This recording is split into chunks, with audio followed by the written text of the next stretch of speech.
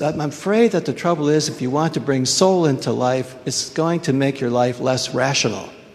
There's no other way around it. It's going to have to be less rational. That's the way it works. So a soulful life is a different form of life than we are cultivating. Another thing about soul is that you might say that the primary work of the soul, the primary desire of soul is connection. Not knowledge, but connection.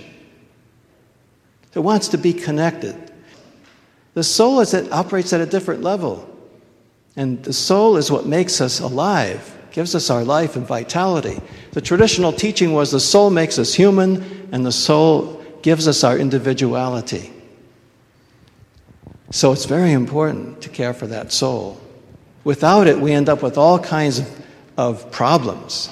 If you don't have a deep sense of soul, if you don't live from that soul, you probably are not going to have a good identity, a good sense of self, and then narcissism kind of creeps in. It gets to be a big problem, trying to find your way and trying to feel okay about what you're doing and all of that.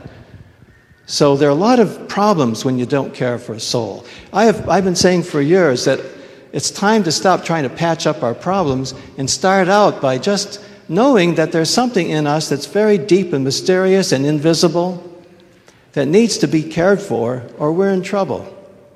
And this is not a new idea. We're going back thousands of years talking about the soul, the human soul.